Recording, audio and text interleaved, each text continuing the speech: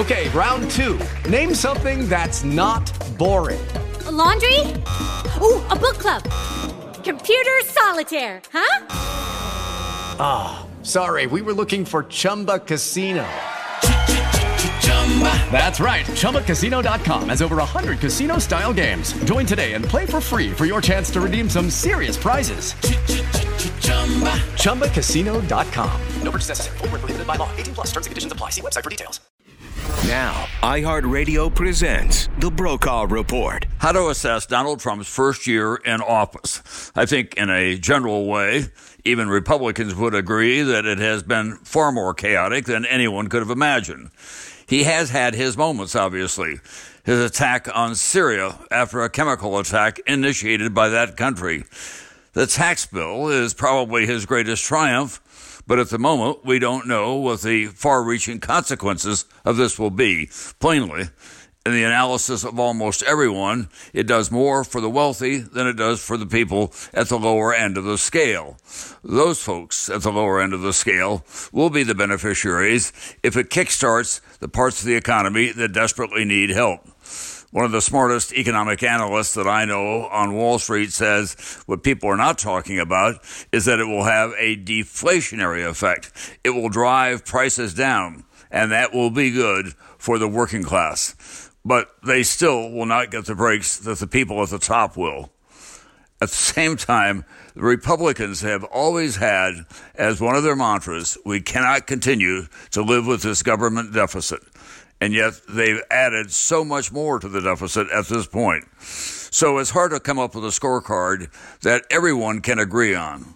But I think everyone will agree on this. We still have not learned how to talk to each other in the nation's capital. Republicans talking in one direction, Democrats in another. Everything comes down to a fight of one kind or another. And as I go across the country, Democrats, Republicans, Tea Party members all say the same thing. All we want. With Lucky Land Slots, you can get lucky just about anywhere. Dearly beloved, we are gathered here today to... Has anyone seen the bride and groom? Sorry, we're here. We were getting lucky in the limo and we lost track of time. No, Lucky Land Casino, with cash prizes that add up quicker than a guest registry. In that case, I pronounce you lucky. Play for free at LuckyLandSlots.com. Daily bonuses are waiting. No purchase necessary. Void where prohibited by law. 18+. Terms and conditions apply. See website for details. Want is for them to learn how to talk to each other, to find common ground. The government is always at its best when there is an accepted compromise that is in the best interest of everybody, even if it does not fulfill the hopes and wishes of every single constituency. And we have seen so little of that.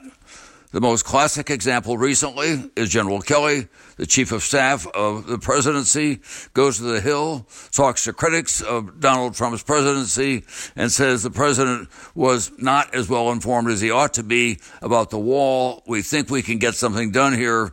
And overnight, Donald Trump releases a tweet that effectively cuts his chief of staff off at the knees. We cannot continue in this fashion for 4 years altogether. It just can't be done and have this country emerge whole and the power that it deserves to be. So it's going to take a lot of courage on the part of Republicans and Democrats to find a way to come together.